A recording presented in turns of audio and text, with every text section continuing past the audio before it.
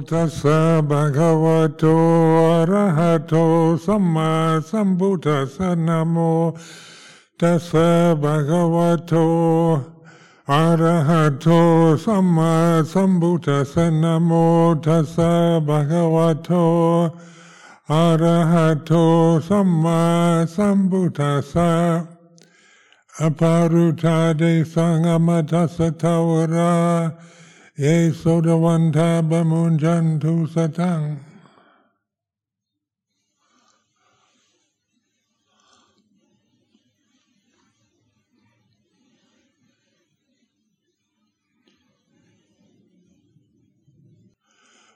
So listening to the silence. Silence is the background for all the noise and sounds, both externally and internally. But it's always here and now.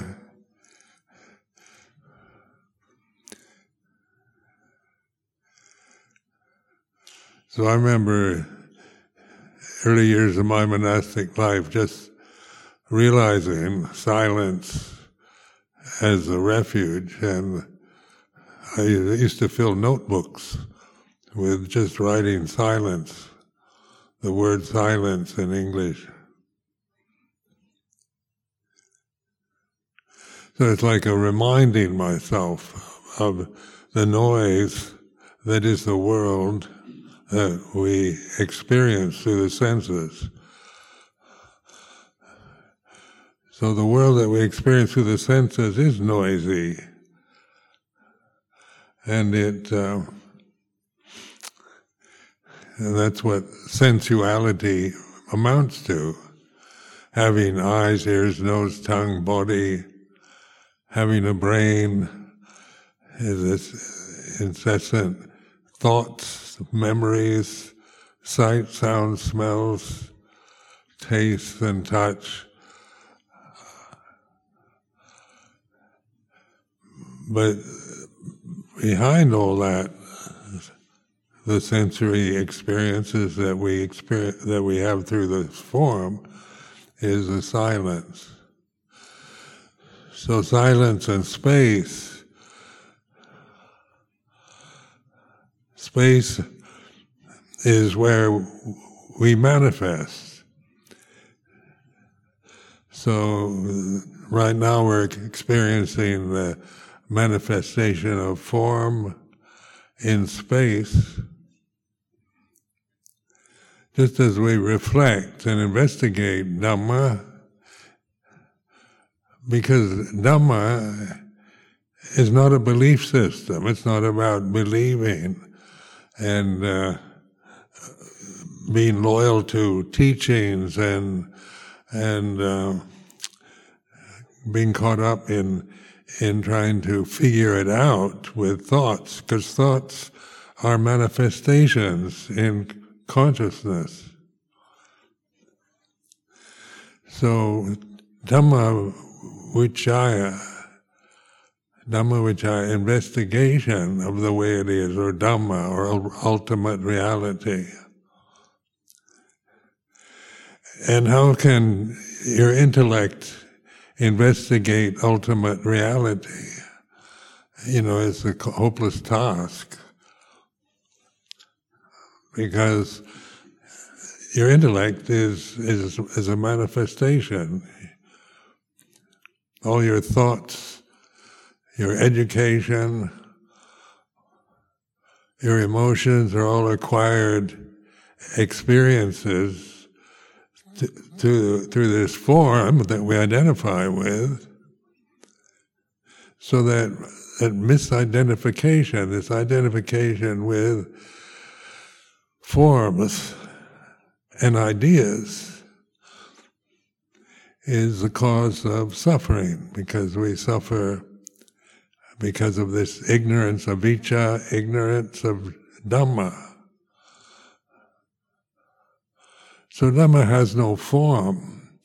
It doesn't manifest itself. It's not manifestation. It's not an experience. You can't experience Dhamma.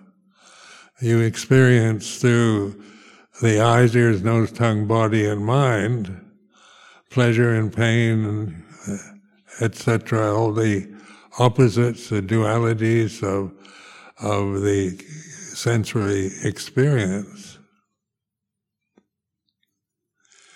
But Dhamma is apparent here and now and timeless. So my constant reminding you of this is because we chant this in the morning and evening pujas, apparent here and now and timeless.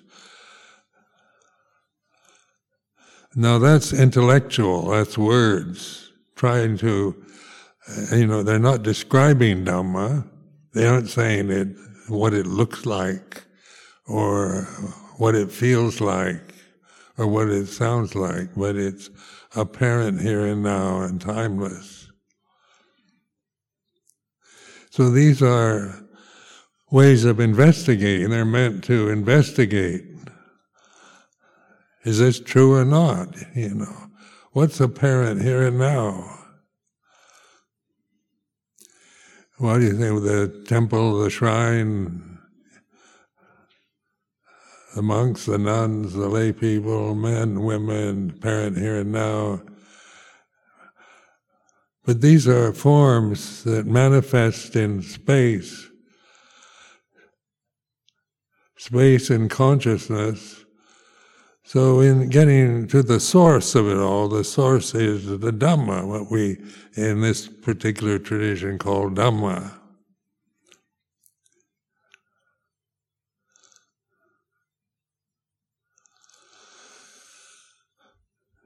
So this encouragement to investigate is very important to take seriously, because we're conditioned to believe in things or disbelieve. So we believe in Buddha, or we don't believe in Buddha, or you believe in God, or you don't believe in God, or you have views and opinions. You're an atheist, there's no God.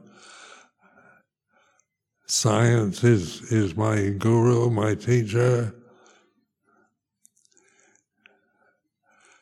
And so we acquire knowledge from modern science about the things that we see, hear, smell, taste, touch, and think.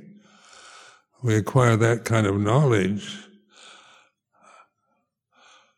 So acquired knowledge it manifests. Where does it manifest? In consciousness.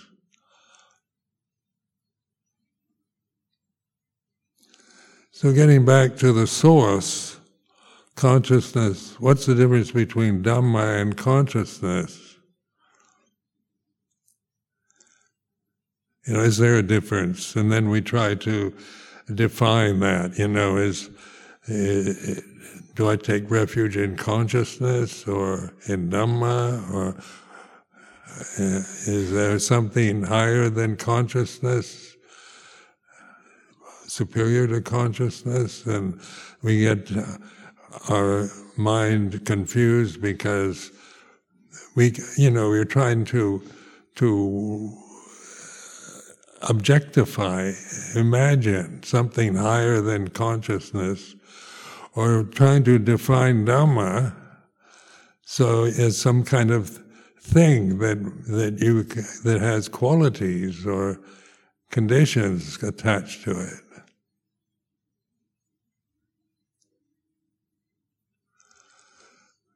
So trying to figure out Dhamma with the intellect is not Dhamma Vicaya, it's not investigating, it's just acquiring knowledge about Dhamma from texts, from teachers, from traditions. Not to condemn that, I'm not condemning that, but it is kind of missing the point, when the whole point of the Buddha's teaching is to find out for yourself. Because it's only through profound insight, jnana is the Pali word. Jnana is insight into reality itself.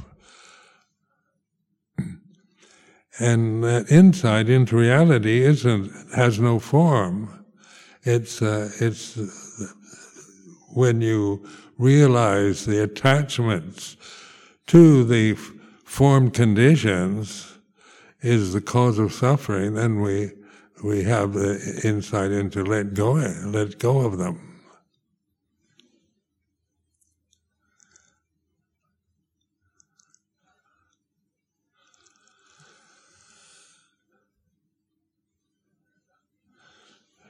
So how can a form like our forms, monks, nuns, lay people, how can they realize the formless? So we very much identify with the form. We live in the form. We have to experience the form all the time. The pressures, the experiences through the senses, through the body. It's karma, things that happen, good or bad, right or wrong. And so the world is about right and wrong, good and bad, true and false, believing or disbelieving.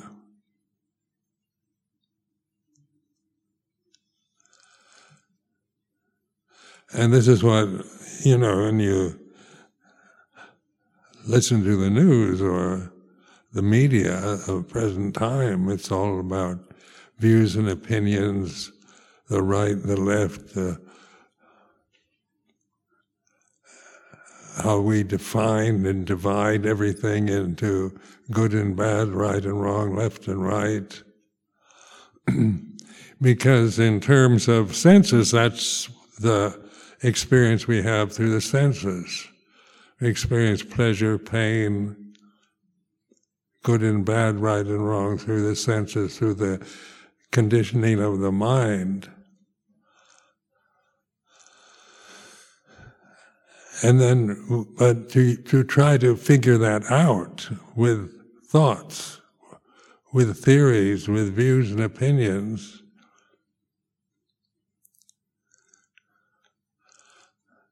is like, it's like a dog chasing its tail. You go around in circles, and you never quite get it.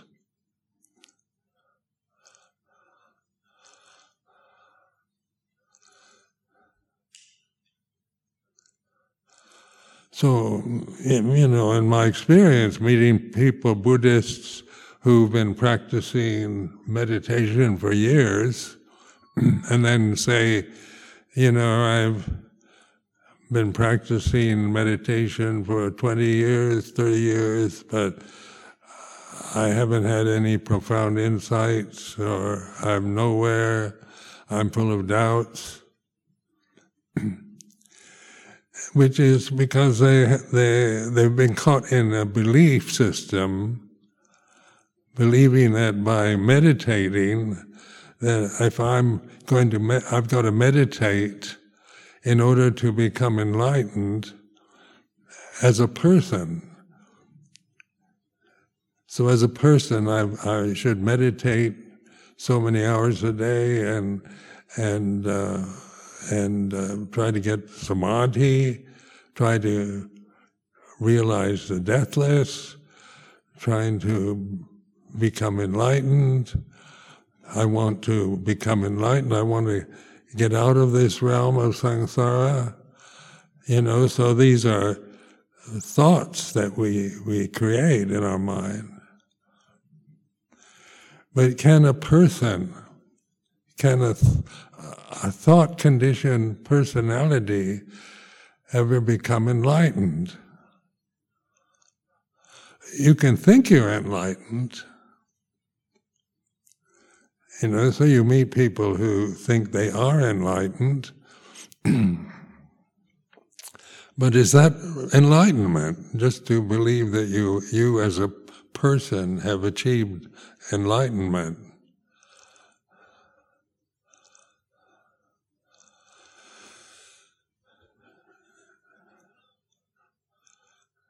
So this is investigating the obvious reason many of us come to ordained as monastics or come to meditation retreats is because we want to get something we believe we don't have. We believe we're unenlightened and we've got to become enlightened. So investigating that belief, I am enlightened or I'm not enlightened, and by Dhammavicaya, instead of investigating it, you begin to see that it's just words. I am unenlightened, I've been practicing 20 years and I've gotten nowhere, I don't have enough samadhi, I don't think I can become enlightened in this life. These are, when we listen to this sense of me and mine, I'm not enlightened. What is aware of these thoughts? I am not enlightened. What is aware of that? Is that enlightened or not enlightened? So in emphasizing sati and Dhammavicaya, the first two factors of enlightenment, these are to investigate.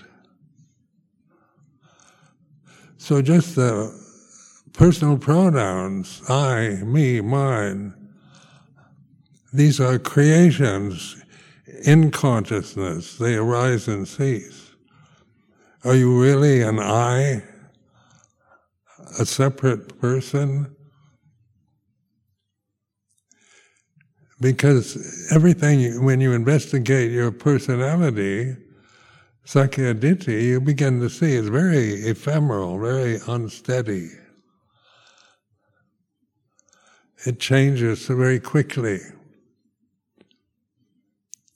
according to conditions.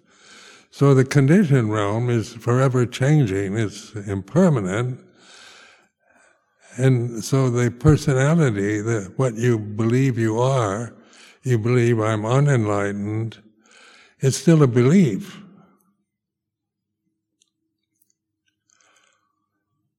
So it may be even true. This body here isn't enlightened. I as a person am unenlightened. My personality is not an enlightened personality.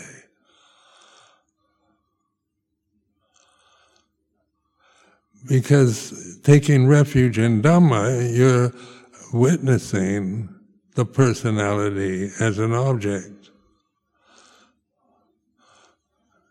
The Bhutto, the Buddha knows Dhamma.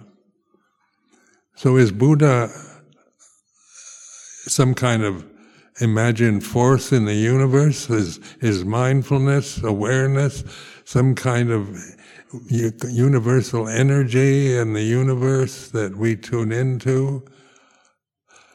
So we can imagine, it has a cosmic energy, and these are still maybe very, intelligent ways of explaining it.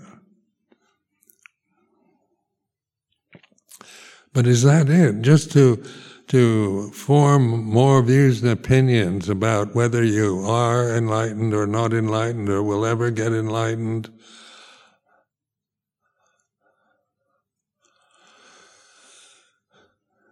So this beginning to see the personality, listen to it. You're not getting rid of it. You're not trying to judge it, whether you have a good personality or no personality or bad personality. These are matters of other views and opinions, personal and from oneself or from others. But what is Sakkayaditthi? What is the personality? So in investigating this, one looks at the personality very directly, not judging it. It's not about trying to improve my personality, but about observing personality. Sakkaya Ditthi is like this.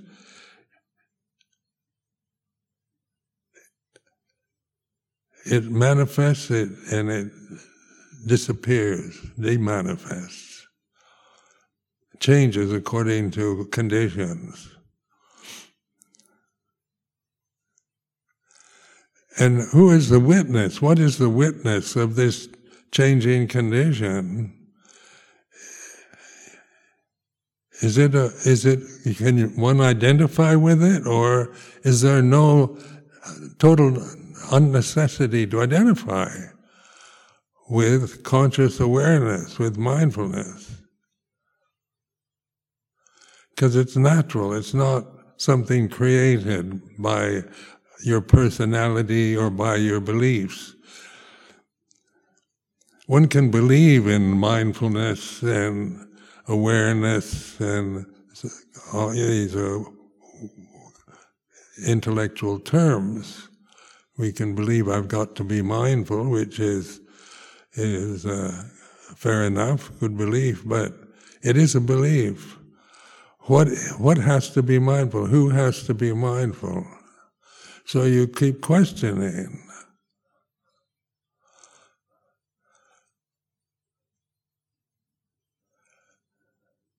And mindfulness, or conscious awareness, is apparent here and now and timeless, because that's the reality that we all share. This conscious awareness consciousness here and now.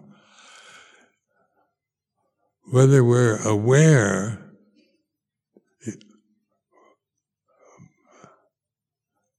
we think of consciousness as conscious of through the senses. So we think of eye consciousness, ear consciousness, nose consciousness, tongue consciousness, body consciousness. But consciousness through the senses, consciousness cannot think, has no language, has no form, has no preferences, and can only experience manifestations through the forms that manifest in consciousness. So these forms are manifestations in consciousness. And so that's the source. The consciousness is the source.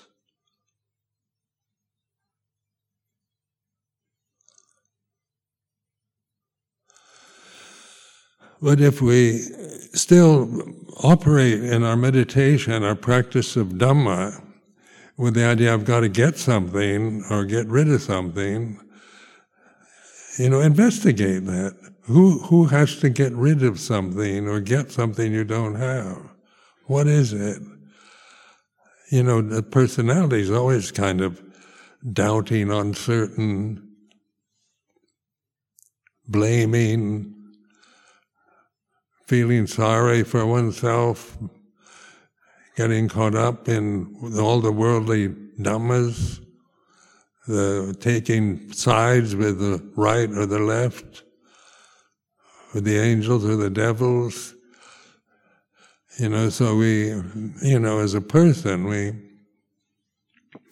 we're caught in the momentum of this relentless changingness. And it's unpredictable. Just like right now in the media, there's so much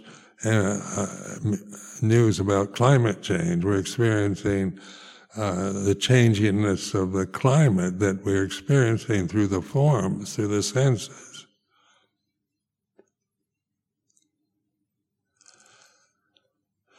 And what does that do to your personality? When you think of the climate's going to get worse, we're going to you imagine all kinds of horror scenarios in the future.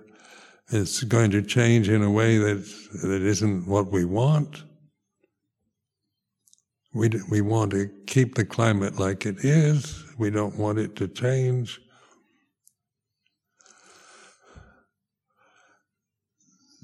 And that's the personality. That's how you're conditioned as a person to see the future as a threat, as a danger. Or if you're very optimistic, then you tend to see if we all cooperate together and learn to live in harmony and help each other and be moral and kind and compassionate, then the future will be very wonderful, because we'll have a United Nations working together of all the nations on the planet, peacefully sharing knowledge and helping each other in times of need. And so this is a projection into the future about what we might hope for or long for as a person. But it's not Dhamma. It's not the way things are. The future, Dhamma is timeless. The future is all about time, what you imagine.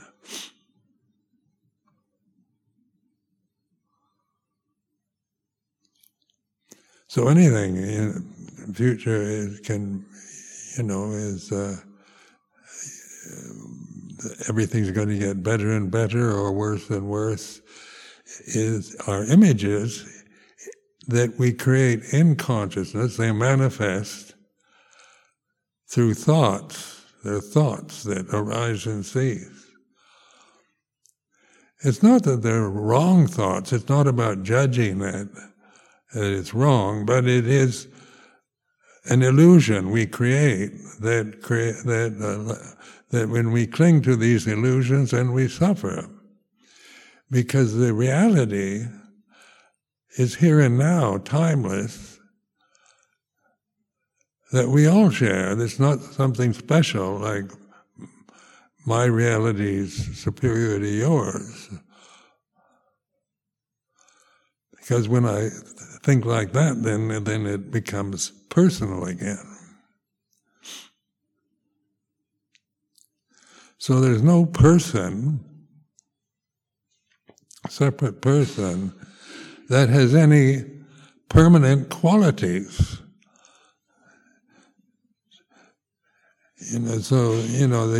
Even a very, what we call normal, stable, emotionally mature man or woman, is still subject to COVID pandemics, to old age, sickness and death, to loss, to climate change. Because the personality is very unstable.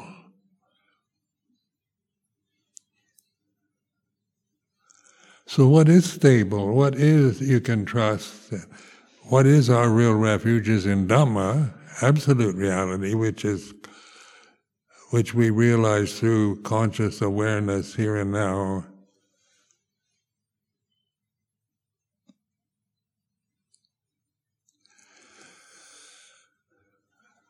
So what is there to worry about when you realize your true nature is ultimate reality, and what you think you are is kind of temporary state of manifestation that is in the process of changing.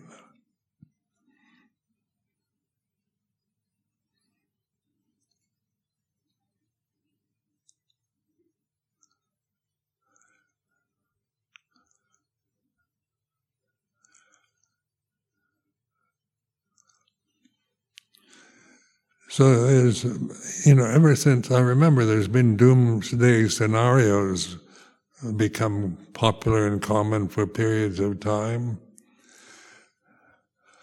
And what are doomsday scenarios in terms of here and now? They're imagined miserable possibilities for the future. But here and now, when you abide in the present, the Santitiko Akalika Dhamma, then worry can't manifest. But when you abide in your conditioning, your personality, your cultural conditioning, religious conditioning, then there is a lot to worry about. What's the future of Buddhism in the world? And is America a Christian country for white people, or is it a democratic country for everyone? So people have various views and opinions about what America is and democracy. Here in Britain, with its past, colonial past, now we have a Muslim mayor for London and a chancellor with Indian background, and recently a Muslim was elected Chancellor of Scotland, or Prime Minister, whatever they have. So then, it's quite interesting to see the karma of Britain having been a colonial power, going around influencing everybody, showing off power and having a superior attitude towards other powers, other nations. Because the consciousness is unitive.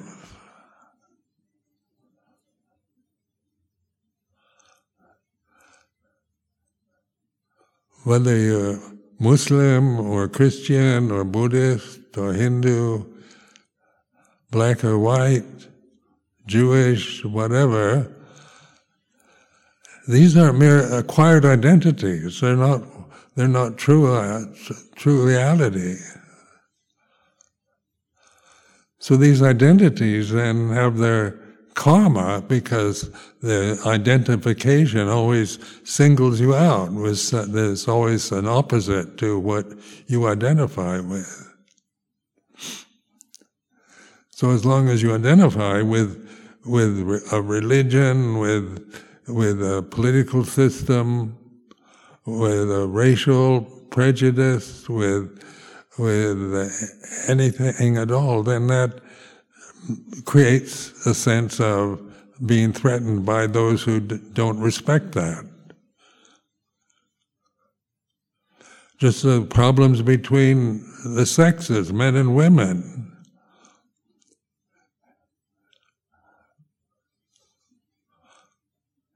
That goes on a lot everywhere, between man and wife, male and female. Because these identities are what we cling to, and we don't realize our true nature. So in the Buddhist teaching is attempt to point to investigate, to find out for yourself what you truly are.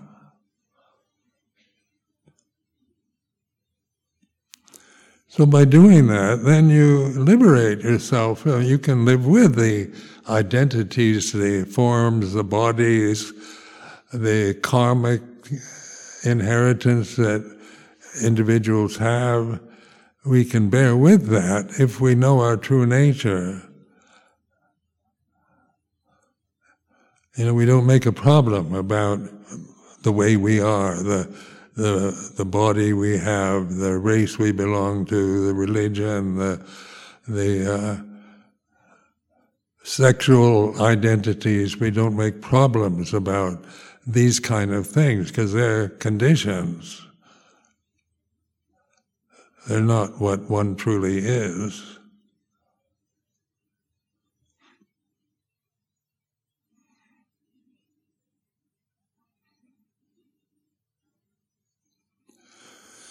So in the second noble truth, the insight is to let go of conditions.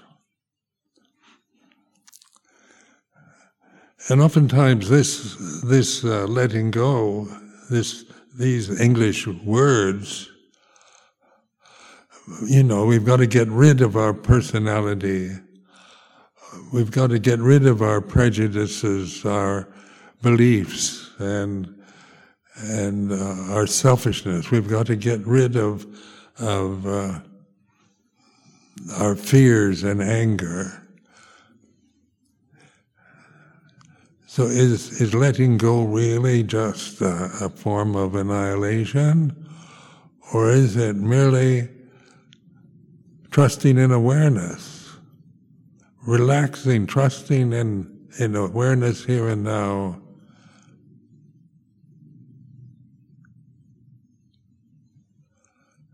Learning to really recognize the silence that's ever here and now and present, behind the noise that your mind makes, your emotions, what you see, hear, smell, taste, touch, the climate change problems, the wars, the unfairness, the injustices. It doesn't mean that we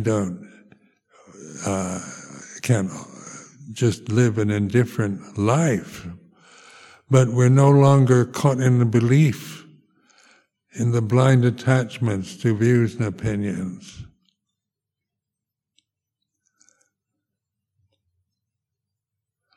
So each one of us has our own separate karma.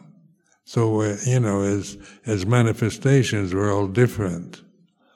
So everyone sitting here in the sala is not two people the same. The monastics, they try to look the same by shaving their heads and wearing robes, and so that's what, is that the answer to it? Does everybody should shave their head and ordain as monks and nuns? And that's another view and opinion.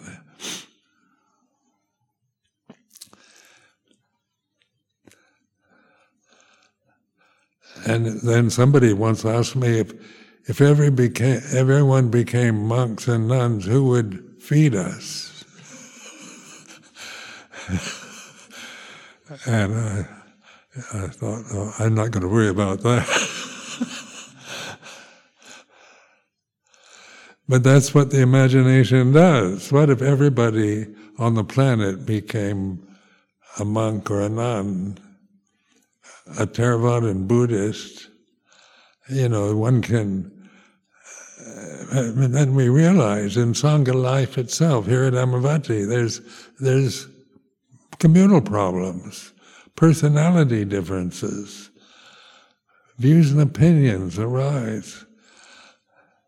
And so even when we try to de-emphasize the separateness, trying to create a sense of equality through believing in it, then we're trying to do this from the unenlightened, ignorant point of view, rather than from truly understanding one's true nature, which we all share, everybody.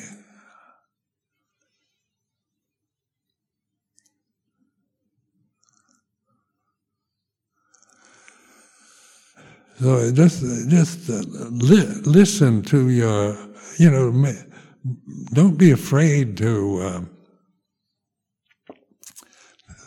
think. Don't try to stop thinking as some kind of, I've got to stop thinking, but listen, be the listener to the thinking process that we individually have. in its various right and wrong manifestations, in its self. Listen to selfishness. Listen to greed or anger, jealousy and fear. These are manifestations in consciousness. And when we try to resist them and fight them and hold on to the good and repress the bad, we're caught in the endless conflict, the wars of the mind, the wars of conditioned phenomena that have been going on ever since the phenomena appeared, manifested. Because the phenomena is going to, because the forms are all different,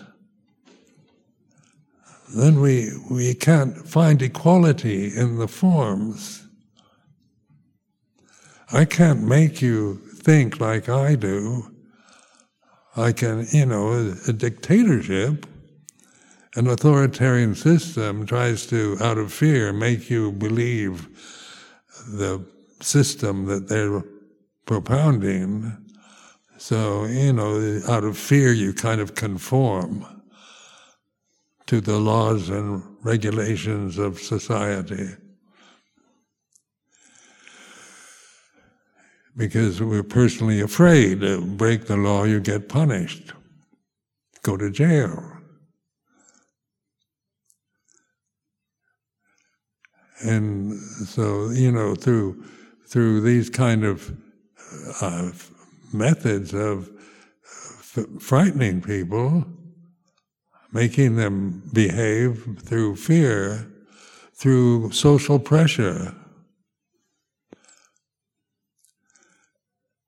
Is this wrong or right? Is that wrong to have to impose morality on people? To have just laws, democratic systems? Should we just discard all that and just believe in the present moment? But it's not like that. I mean, these are thoughts, images we create, or assumptions we make from the logic that we create with our thoughts.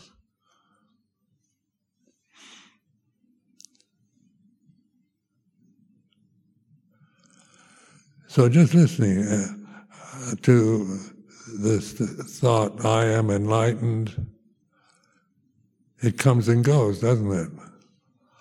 Can you sustain that? And, become obsessed with it. You can make yourself a complete nuisance by go around telling everybody you're enlightened or believing it yourself.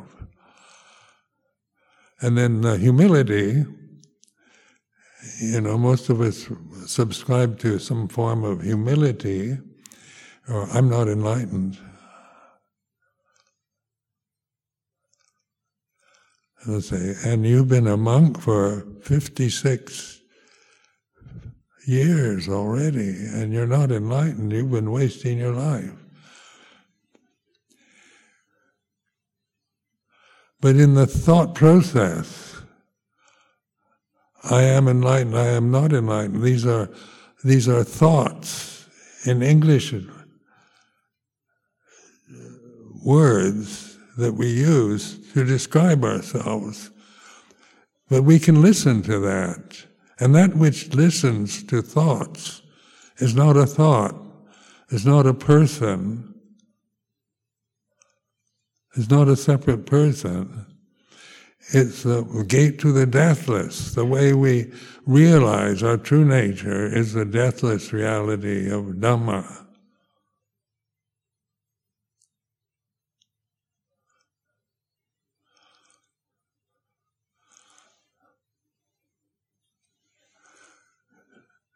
So, one person wrote me a letter saying that, implying you've got to crush your personality. You've got to get rid of it, crush it. disempower your personality. Or, from my experience, you know the personality is letting go of it. It's not getting rid of it or crushing it. Because if I feel I must crush my personality, that's still the personality. How can my personality crush itself? Because those are kind of violent terms. To crush your personality, get rid of your personality, is still sakyaditi. To get rid of anger, I've got to get rid of anger, I've got to be more humble, I've got to practice more. Some of these are maybe good advice, but listen to them from the Puto position, the witnessing position. Who has to crush the personality? Or is the personality just some ephemeral experience of the moment? Because it changes.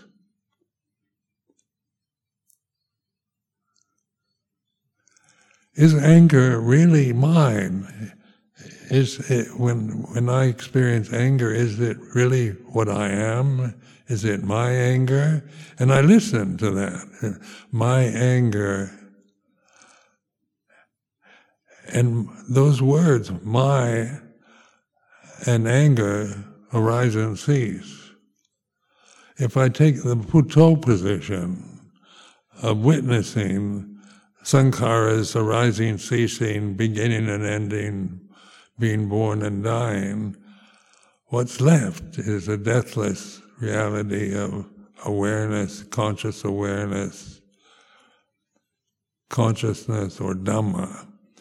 When you get into consciousness, you can't define it, because that's what you are. You can't find yourself because you are yourself. You're the awareness, the consciousness that's here, apparent here and now and timeless. What you are not is what you think and believe and feel. What you see, hear, smell, taste, touch. This is what you're not. This is all ephemeral conditions, rising and ceasing, manifesting, disappearing in consciousness. So as you take your stand with conscious awareness, then you find stability in that. There's freedom from worry, anxiety, freedom from the aging, physical problems that we experience, the emotional problems. We begin to see our emotional problems. We listen to them. That which is aware of anger or fear, resentment, is not an emotion. So this witnessing, and in these terms of Puto, Tammo, Sangho, then that Buddha, Dhamma, Sangha, these are not words you grasp and believe in, but they're kind of skillful means to investigate the reality that we're experiencing, what we experience through the senses, and what's ultimately real. And so this is the liberation from the birth and death cycles that are just realms of fear and anxiety and tend to repeat themselves endlessly. So I offer this as a reflection.